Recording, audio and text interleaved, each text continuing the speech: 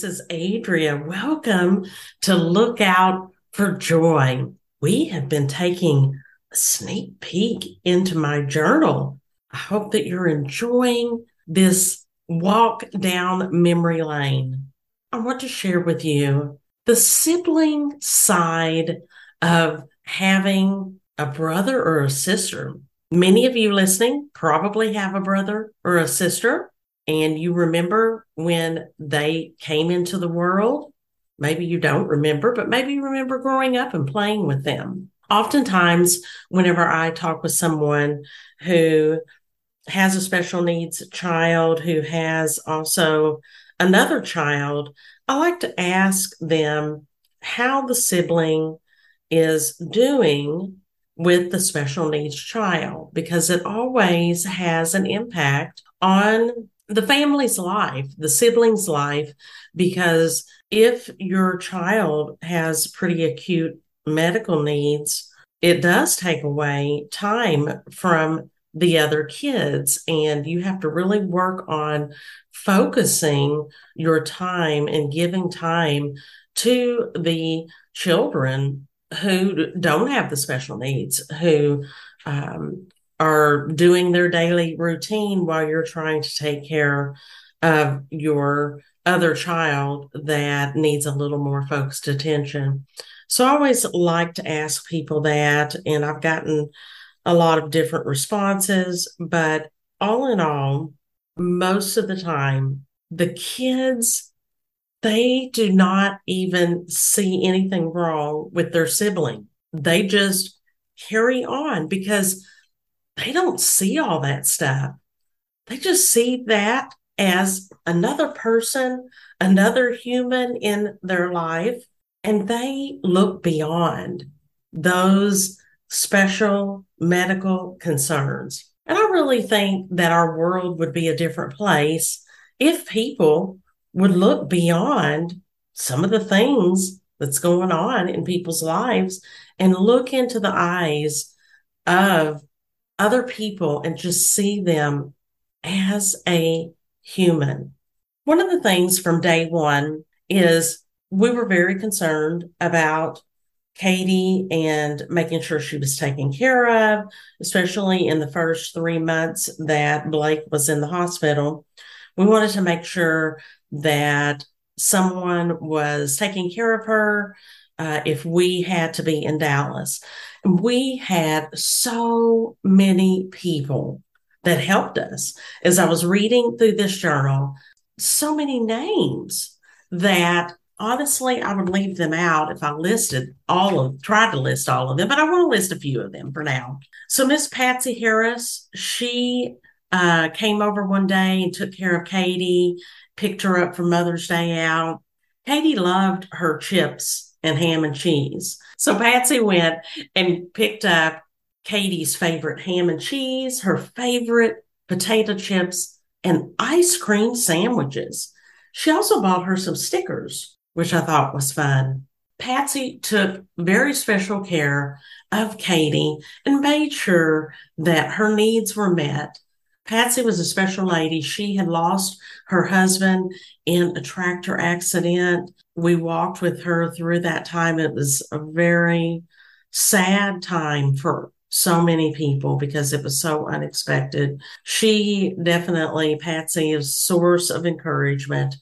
And then we had Janice and Lewis Ingram. They were like the great grandparents, and they always took Katie and they had a bedroom just for her and at their house, and they would keep her for several days if we needed them to.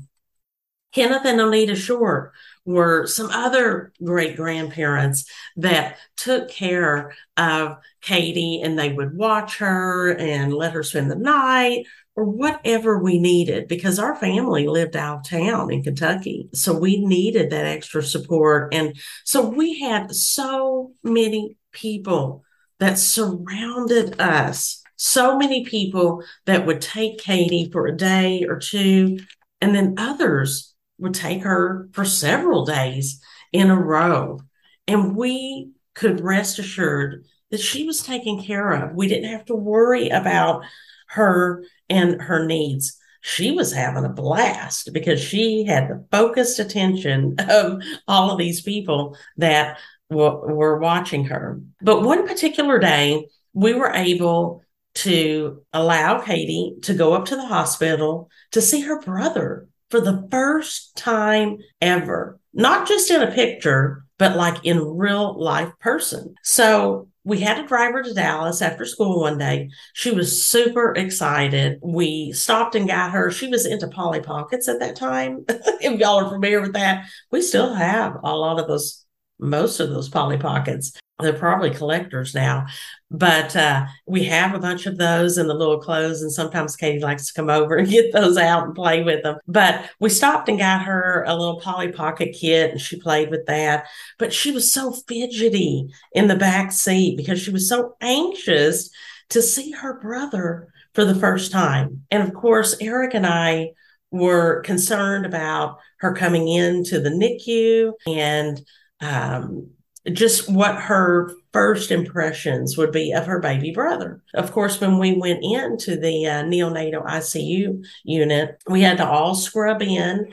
We had to use these little soapy scrubber things at these wash centers before you go in, and you had to scrub from your hands all the way up to your elbows and scrub for so many minutes, then dry your hands off and make sure your clothes were clean. And we made sure that a lot of Blake's tubings and monitor things were covered up just so it wouldn't scare her, because she was 5 years old at the time. And so we didn't know what she would see at first, how it would affect her. So we tried to cover up as many things as possible, and then so she could just see his beautiful face. She came and scrubbed in, and she thought that was exciting to get to use all the bubbles and scrubbing and get all nice and clean. So we walked in to the NICU, and her eyes were just rapidly looking around, trying to see where her new baby brother Blake was. We were allowed 30 minutes. And so she took every minute and soaked up every second. She got to hold him. She smiled and kissed his face and small hands as she sat in this recliner. She actually, at one time during a visit, she got to give him a sponge bath, and she so enjoyed that. She wasn't fazed by the monitors or the cords hooked up to him or any of the sounds. I just remember her sitting there in that chair, and she said, "Oh, he's so cute."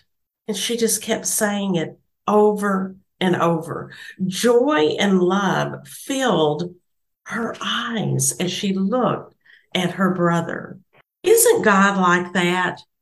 He sees beyond all of our weaknesses and problems, and he loves us just because of who we are.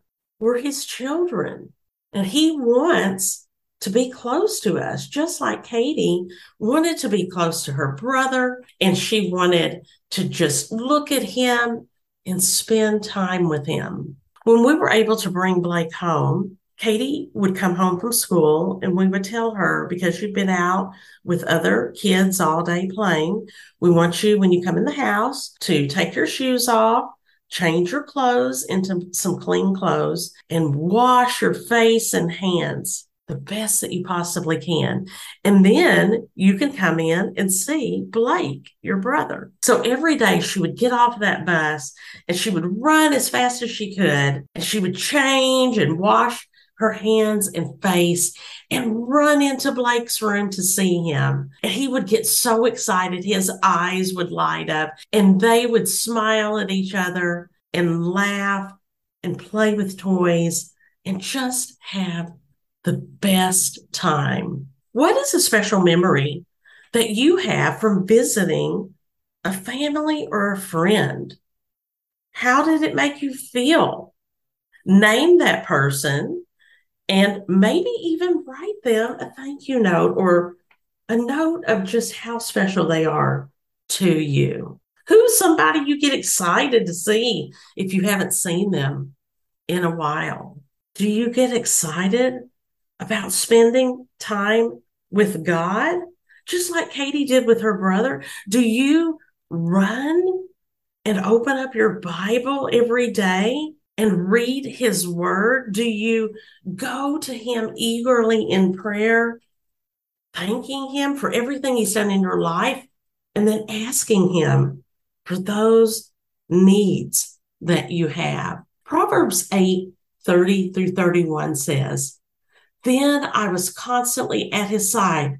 I was filled with delight day after day, rejoicing always in his presence, rejoicing in his whole world, and delighting in mankind." Do we rejoice in the presence of God? Do we rejoice at the whole world that he created, and also mankind, your friends, your family? Do we rejoice and celebrate them? What people encourage you? Just like all of these people that helped us with Katie, they encouraged us, they inspired us. I felt like I owed so much to them, and that a thank you note or just a general thank you wasn't enough. But you know what? Those people told me time and time again that it was a blessing to them. And sometimes when people do want to help us, we need to allow them to help us, because they get to receive a blessing. God is going to bless them for taking care of you, reaching out and helping you with the needs that you have. They're not doing it to receive a reward or a thank you or a special crown in heaven. They're doing it because that's what they feel called to do at that moment. And so sometimes when I'm around people and others are wanting to bless them, and they might be saying, "Oh, no, don't worry about that. You don't have to do that." Sometimes I pull them aside and say, "You know what? You need to let people bless you.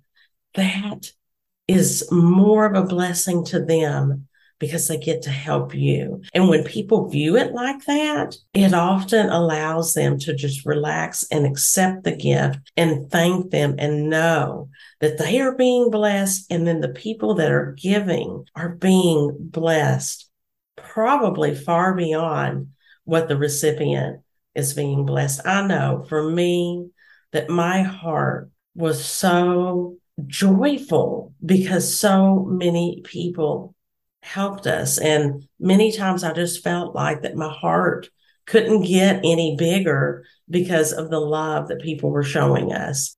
Think about those special people in your life who have reached out and helped you when you needed that, and thank them, and just maybe even write a little short story of how they have blessed your life. I hope that you all will be on the lookout for joy. And don't forget, spend time with the Creator. He is waiting.